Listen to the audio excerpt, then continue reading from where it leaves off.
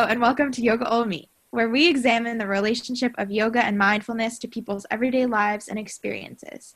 I'm Dana Baxter. Today, we are talking with David Baxter, a very special guest who happens to share half of my gene pool. My dad is a man of many facets, including a father, husband, businessman, churchgoer, and more.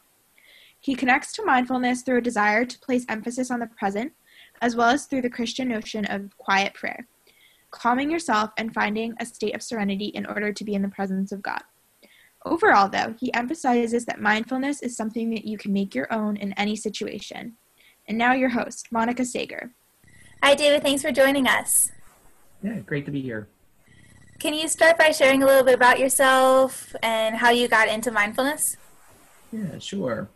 I sort of define myself by my family, right? I'm a husband and a father and a brother and an uncle and was a son. So family's really, really important, right? And so this year in the spring, my children will all be graduating from college, right? So that's a pretty amazing, exciting and prideful time. And then in the early part of the fall, we'll be celebrating a 30th wedding anniversary with my amazing wife and I. So family's really sort of been important and guided kind of who I am and how I view the world.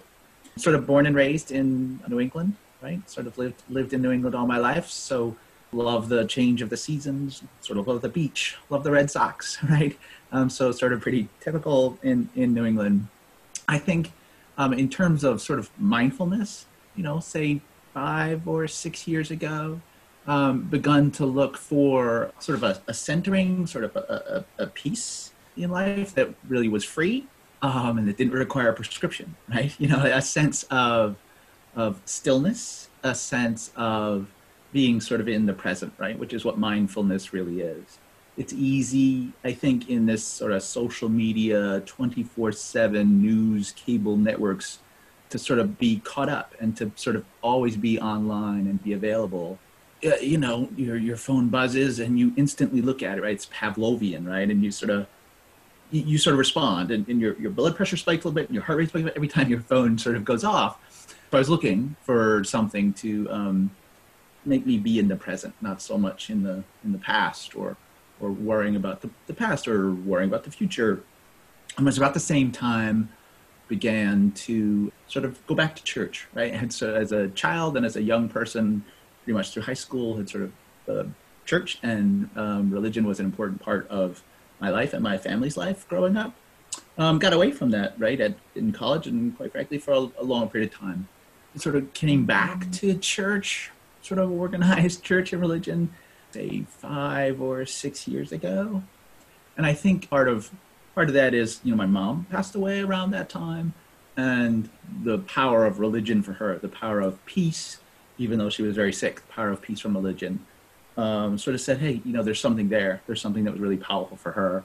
And I'm going to tap into that. And so sort of mindfulness and sort of a return to church and to religion sort of just naturally came together around then. So was it the religion that influenced the mindfulness or vice versa, a little bit of the same?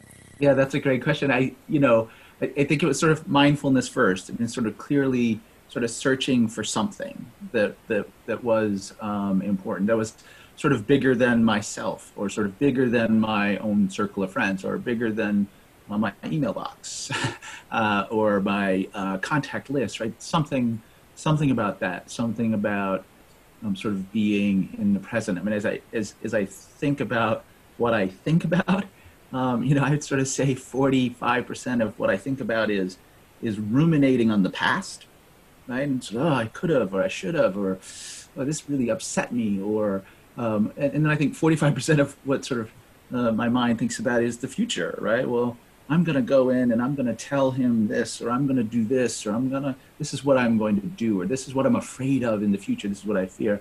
I said at least about like 10% of sort of really being present. And so sort of for me anyway, mindfulness moves that needle, maybe not a lot, but it moves it a little, right? To sort of say, hey, being in the present is sort of really, really important to sort of create a sense of stillness and a sense of perspective. Definitely. That's totally understandable. So, continuing with that religious path, how have you connected to mindfulness through religion? Especially if you started off with mindfulness without religion, how has it changed since? I think there's a lot about say, Christianity that's true for mindfulness, right? Jesus would often withdraw from crowds for solitude, right? To the Mount of Olives, or John the Baptist would go into the desert, right? This notion of, of solitude, of being silent and quiet, and so came across this notion of quiet prayer, and so quiet prayer is really sort of a mindfulness in terms of prayer. It doesn't take the place of prayer, blessings or adoration prayer, prayers of petition, prayers of intercession, prayers of thanksgiving, prayers of praise, right? So all the forms we think about prayer. So it doesn't replace that. It's in addition to that. And so quiet prayer is exactly that. It's quiet. It's silent. It's non-discursive, right? And it's sort of deep meditation, and it's wordless, right? And quiet prayer is really based on a silence and a stillness in the presence of God. So it's being present and in the presence of God.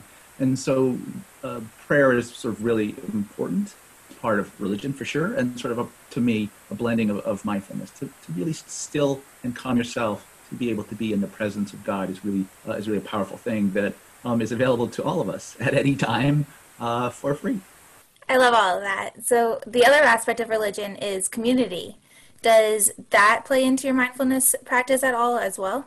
I think for me, mindfulness is a personal and private thing, not necessarily a community thing. I think of it as something that centers and grounds me. The great thing about it, though, is it's available to everyone, right? It's available to everyone, no matter how old you are, or what your faith is, or where you live, or your gender, or who you love. I mean, so that's the beauty of it. There's no scorecard, right? And there's no right way to do mindfulness, but it is a chance for all of us to really kind of turn off a little bit of the turmoil that we have in the world, by turning off a little bit of the turmoil that we have in our own minds. Absolutely. And then you mentioned about the dial almost of staying in the present. But is there a specific example that you can provide of how mindfulness has changed your approach to everyday life? Yeah, I think it primarily for me, and I think the magic of mindfulness is that it can be different for people, and it can be different for the same person at a different time. It's easy, at least for me, to be caught up in stress and to be caught up in anxiety of the things that I control, and then the things that I can't control. And so it's easy to ruminate on things, to fear the future. And I think clearly the pandemic and elections and sort of social unrest, this has been 2020 has been a really great year to be practicing mindfulness, because it's needed now more than ever. And with that, does mindfulness then play into your business practice or hobbies or anything of that sort? Yeah, I would say that it's not directly related to my work. Again, it's available to everybody, right? For me, work can be stressful, and so I don't put a clock on my mindfulness practice. This sort of notion of focusing on your breathing, focusing about being in the present, really sort of trying to free your mind of sort of thoughts, right, that can crowd it out. And so there's nothing wrong with thoughts coming in. You just let them go. And you can practice mindfulness anywhere at any time for a minute, right? I mean, it's you can go on YouTube and see mindfulness for a minute, and they'll tell you, right, hey, any bit helps. So I don't think it necessarily applies to my work directly, other than you can do it at your desk. You can do it in the car, as long as you pay attention to the road. You can sort of do it in the car. It's really brief and personal in a way to just kind of focus you on what it is that's present and in front of you, as opposed to sort of, to stress out about what's happened or what you think might happen. Absolutely. So along those lines, would you recommend these practices to others? Yeah, absolutely. There's no right or wrong way, right? You can Google it, and you can see YouTube, and you can have guided meditation, you have guided mindfulness, and that's kind of how I started, right? I didn't really know anything about it. It's not like I took a class or I did anything. I just sort of poked around and found some things that work, and it works for me. It's not perfect, right? I don't have a stress-free life or an anxiety-free life. In fact, like lots of people, a fair amount of stress and a fair amount of anxiety. And so, like I said, it doesn't necessarily move the needle, the needle dramatically, but if you can move the needle even a little bit, right? Even a little bit of a peace, or a little bit of a stillness in a sort of a turbulent world or a turbulent life, that's pretty powerful. And so I would encourage anyone to try it. There's no wrong or right answer. There's no scorecard. You don't get a grade, but there's also sort of no magic trick or sort of secret sauce to make it successful. It's deeply personal, which I think is great, and why I would encourage it for anyone. I love that. And I think that leads me then to my last question. Is there anything else about mindfulness in general, or your practice in particular, that you'd like to leave with our audience? Yeah, it's like I said, there's no wrong way. It's available for free without prescription to anyone, and it's available at any time, at any place. And it's pretty simple to get started, right? In fact, it's very simple to get started. And if you're patient with yourself and your practice, that's part of the benefit, right? Is sort of being patient and with your own self. That helps move the needle and keep you in the present. And I think what you'll find, or at least I hope you'll find, if you try and you stick with it, is sort of a somewhat brighter outlook about what the future can be. Awesome. Thank you so much for talking with us. I greatly appreciate it. We've had a lot more discussions about yoga, so I really love that you've been able to shine a light on mindfulness and how really anybody can do that as well. Great. It was good. Again, this is Yoga Olamide. Make sure to tune back in 2 weeks for another edition to hear about yoga and meditation within another walk of life. Again, I'm Dana Baxter, and on behalf of Monica Sager, myself, and the Yoga Olamide staff, thank you, and we'll see you next time.